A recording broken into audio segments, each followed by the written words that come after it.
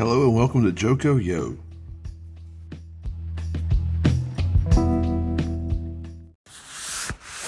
In the 1760s and 1770s, many white North Carolinians were happy to be loyal English subjects, and if they weren't exactly happy about it, nothing really made them mad enough to rebel against the British North Carolina government, except, a few times.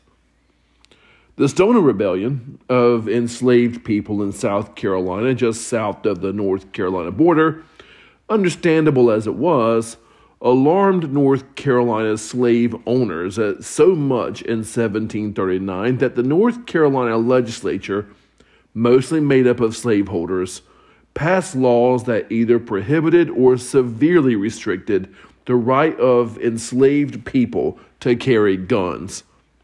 They already couldn't actually own them, according to colonial North Carolina law. And then the legislature in 1741 made it illegal for any person that is enslaved to become freed by their slave owner, except for a very few extreme situations. There had also been the Cary Rebellion, which historians like to say was about sorta religious rights between the Church of England and a quickly increasing Quaker population. But it was really a power struggle between old settled populations and newer arrivals in 1711. That particular rebellion was very small, less than 200 or so people were actually involved. It was essentially between two governors and a canon, and only really in Bath County. Something closer to the ideals of the Revolution before 1770, but not exact, was the Culpeper Rebellion in 1677, which happened because people were really unhappy about the Navigation Acts that England passed, banning trade between English North Carolina colonists with other colonies, English as well as Spanish, French, and Dutch. There had been Gibbs Rebellion, which was sort of like Cary's Rebellion in that it really only concerned a handful of people.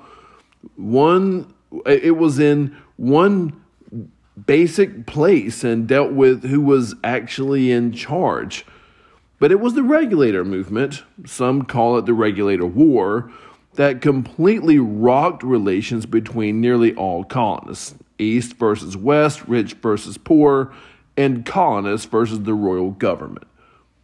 Just as important as the battles and the acts of rebellion was the psychological effect of a sort of an identity crisis almost. Many North Carolinians, especially native North Carolinians in positions of authority like our John Hinton and his brother William, had to decide just who they were. John was essentially at the head of all of the new Wake County government when the county was formed, mostly in order to help put down the Regulator movement. He had been appointed a colonel by the Royal North Carolina government and reported to Royal Governor William Tryon, and he was counted upon to put down this rebellion of fellow North Carolinians versus the royal government, who he was loyal to. And while there's no evidence that John had a problem with sentencing people he saw as traitors and rebels, he did have a problem with the fact that instead of riding out with Tryon to put down the rebellion, he was told to stay in place back in the newly formed Wake County, rounding up men to serve, if necessary, going to their houses and arresting them if they did not report to muster regardless of reason, and enforcing the payment of taxes and penalties if men showed up to muster without their own rifles. That he had a problem with. And in either case, if you were unwilling or just unable to show up for service regardless of reason, and with your own firearm regardless of reason, you faced a penalty, which was typically monetary, and if you couldn't pay, your livestock was seized. That's food. And if you didn't have livestock, your land was seized. And if you didn't have land, it was to jail you went, again, regardless of reason. And the reason you were being called into service was to go to battle and shoot at, in some cases, your neighbors, and maybe even your family. And John Hinton, that was his job. That was the job that he was given by Governor Tryon. John Hinton knew some of the guys rebelling, and he was the one who had to sentence them potentially to poverty or jail, when the problem, the rebellion, would probably have been unnecessary if the colonial British government had, at minimum, been responsive to the concerns of the Westerners. But the colonial government for years had, at best, failed to hear their concerns, and at worst had not only refused their requests, but had taken action to intentionally make situations worse for the Westerners. It was the last straw for them when Governor Tryon demanded they pay taxes for a governor's mansion that they would never see, and punished them when they didn't, when they had been begging for government help and representation close to them for years, and this was the exact opposite. Now, the government, or the argument, could be said that the British government could simply not afford the services necessary to keep up with exponential growth. Heard that one before. Because, people in central North Carolina today wouldn't know anything about that, would they?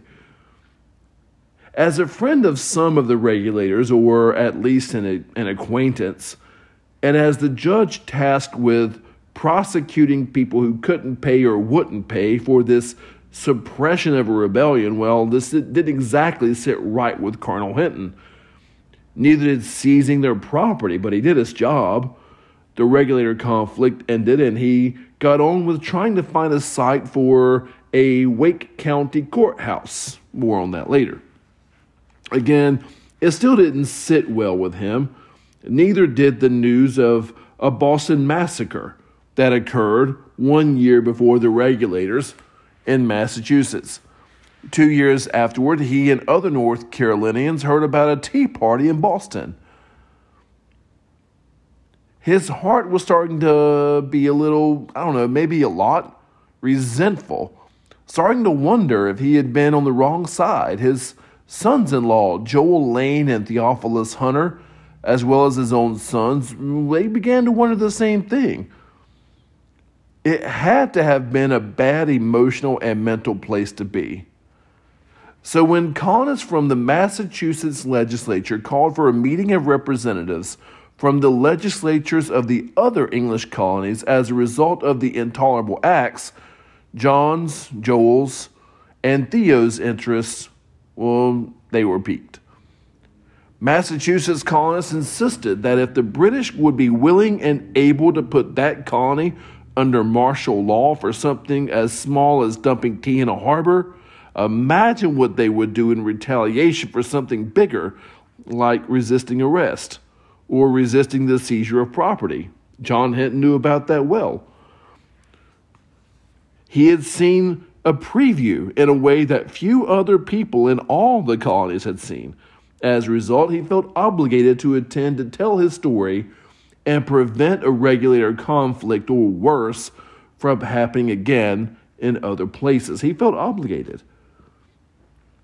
When the Massachusetts legislature asked for an assembly of all colonial legislatures to meet in Philadelphia, John Hinton and his sons-in-law were ready to go. But there was a new governor in North Carolina. New Governor Josiah Martin. He refused to let members of the North Carolina legislature meet, to even consider the request to meet. And during the colonial period, legislatures could only convene if the governor called it to convene. John Hinton, by all accounts, thought it would be good to meet, not to start a war, but to prevent one. He could help in a way that few others could, and Governor Martin refused to let them even consider the offer. And since Martin would not let them convene to select members to represent North Carolina at the meeting in Philadelphia, the members of the North Carolina legislature created a new assembly, the North Carolina Provincial Congress, a move that Hinton saw as exceedingly dangerous at first, but necessary later. Hinton, as a result, did not attend. It was dangerous. So no one was there to represent the 3-year-old Wake County. At this meeting in New Bern, representatives chose 3 people to attend the Philadelphia meeting, voted to boycott British goods until British Parliament listened to their concerns, asked for representatives from every county to meet again and to raise £20 for the administration of and sending representatives from a government of North Carolina without Josiah Martin as governor, and to affirm that they still loved Britain and they still loved the king. They just wanted to be heard. That's what their goal was. Now, John Hinton had a choice as a member of the government of the county of Wake. He could choose to not boycott British goods. He could choose not to send a representative from Wake, and he could choose to not collect £20 of Wake tax money. But not only did he follow suit with the boycott, he also paid Wake's £20 out of his pocket and chose to become himself one of Wake's representatives to the Second Provincial Congress. John Hinton had found out who he was.